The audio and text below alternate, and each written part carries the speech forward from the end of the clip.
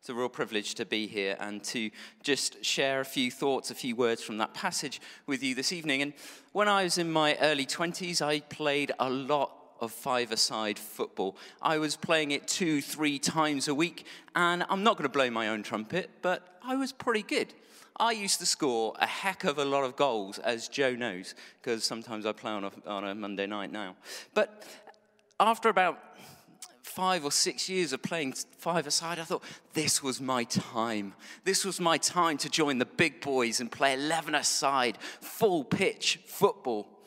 And having been prolific at five-a-side, I thought I could stroll into the not-so-mighty Wootton and do exactly the same. Score loads and loads of goals at 11-a-side, playing the same way, doing the same thing. Game 1, no goals. Game 2, no goals.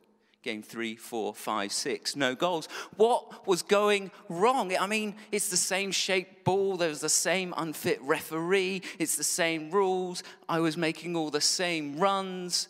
I was taking up the same positions, but no goals. No goals. I couldn't understand why I could be so good at five-a-side. I wasn't really, but, so good at five-a-side and yet really bad at 11-a-side. What was going on? I mean, it's the same game after all. They're both football, right? Well, in today's passage, Jesus announces that God's mission is on the cusp of its own transitional moment. He's not going from five-a-side to 11-a-side. It's a slightly different change, but it is a transitional moment. God was about to do something new. But just as God's saving mission in the world had always faced opposition in the past, so it would continue to face opposition. Jesus tells his disciples, expect persecution. Expect persecution because the world, even those who have read the scriptures and should know better, do not know me. They do not know God. If you want to be my disciple, expect persecution. It is coming.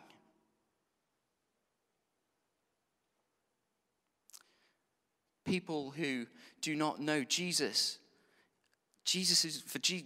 ways are alien to them. In fact, they're almost threatening to them because they challenge the status quo. They challenge the way life is. And they say that power is no longer God, that Jesus is king. He is the great power of this world, and all things must one day submit to him. So if you follow me, those powers are going to kick back at you. So expect persecution. But if that's not bad enough news for the disciples, Jesus says, and by the way, I'm not going to be there with you.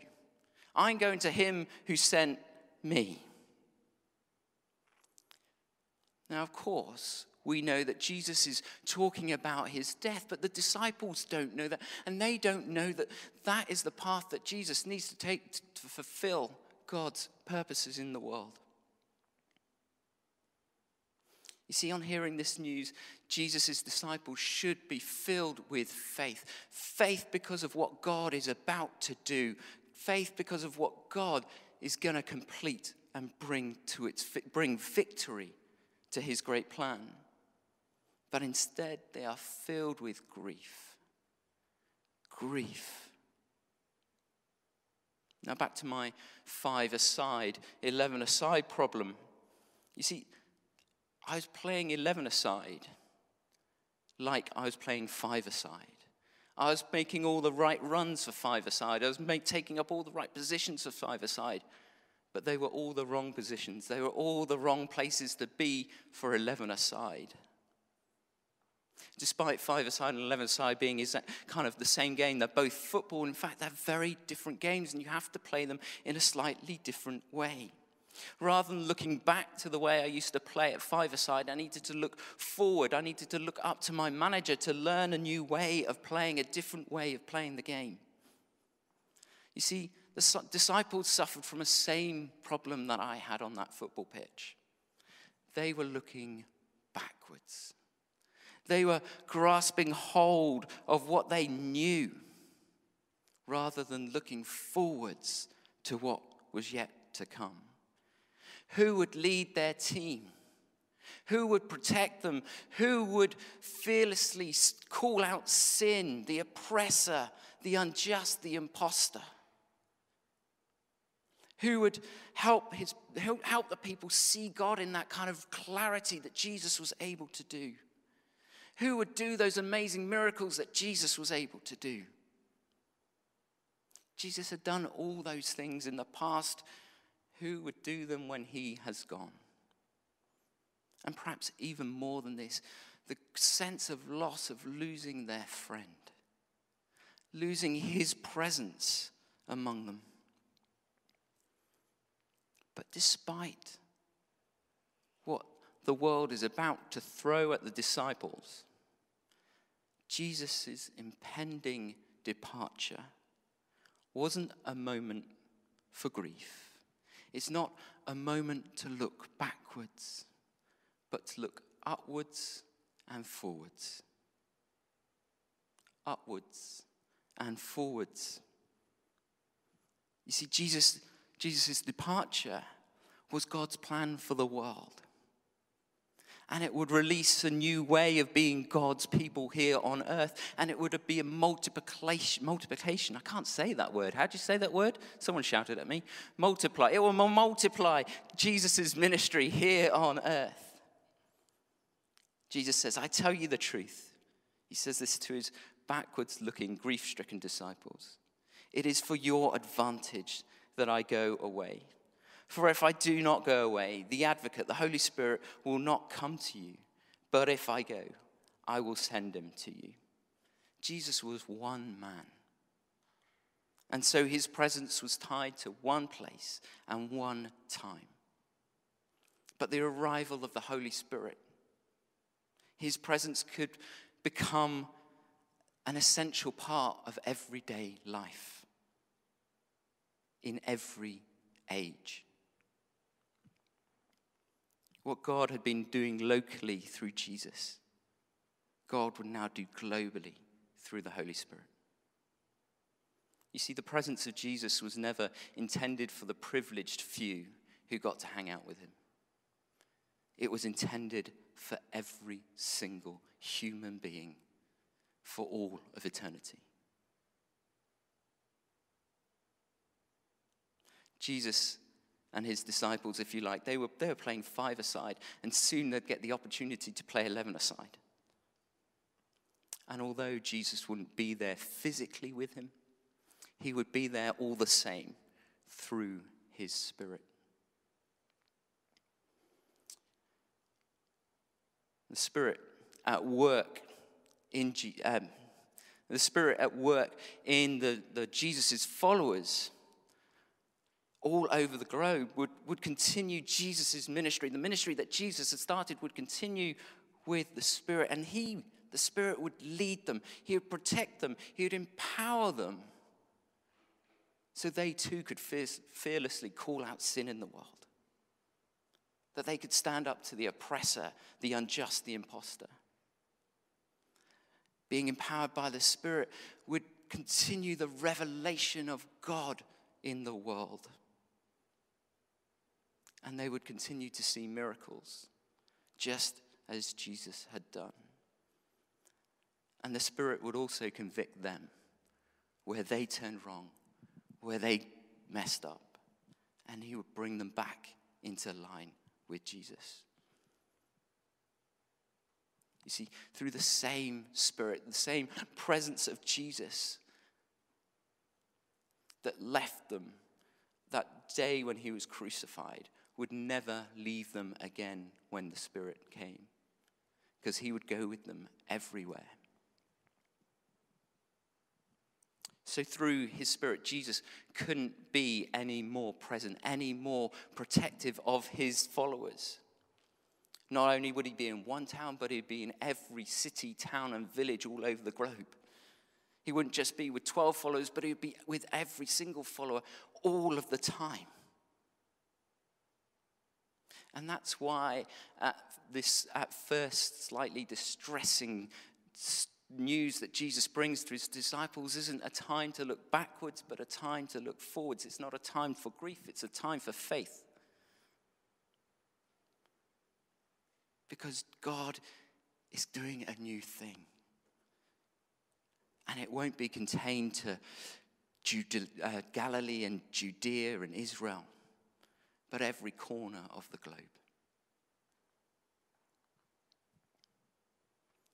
And not only that, when the Spirit comes, we get a foretaste of what is yet to come. When eternity, when God dwells with his people. Here in the UK, we face our own transitional moment, don't we? As lockdown eases and society begins to open up again. And I believe this is a moment to grasp hold of and to not look back too much, but to look upwards and forwards. Because there's a new normal that is coming. And like five-a-side and 11-side, which are both football but very different games, what is to come, the new normal, is going to be different to the pre-COVID normal. Society's going to have changed. So as God's people here in Chiswick, as individuals who love Jesus and long to see him made known, perhaps we too need to realign ourselves, to come to Jesus and confess and say, God, where I've gone wrong, I want to come back to you. And then come and empower me with your Spirit so that I may join in with what you are going to be doing in this new normal that is yet to come. Maybe this is a reset moment that we have, an opportunity to come before Jesus and say, here I am. And to turn our eyes and fix our eyes on him afresh and to ask for his presence, that we may be God's people.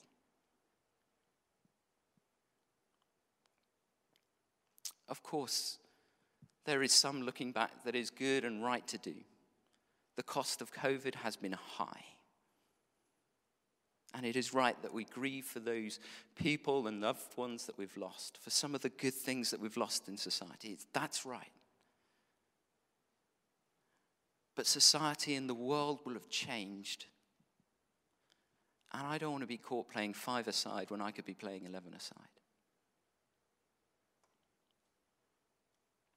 I had a manager to help me transition from five-a-side to 11-a-side. We've got something far, far better. We've got the Holy Spirit, God's presence with us.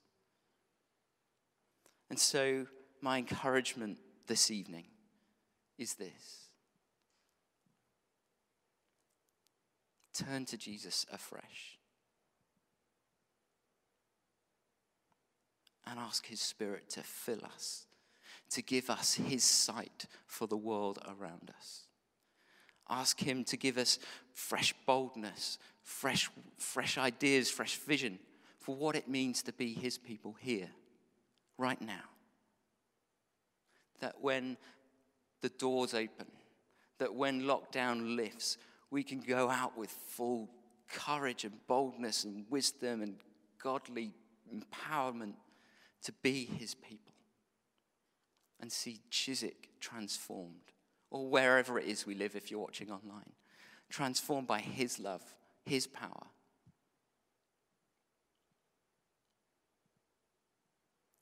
So this evening, that's what I'd love us to do, is just to spend some time waiting on God, saying, here I am.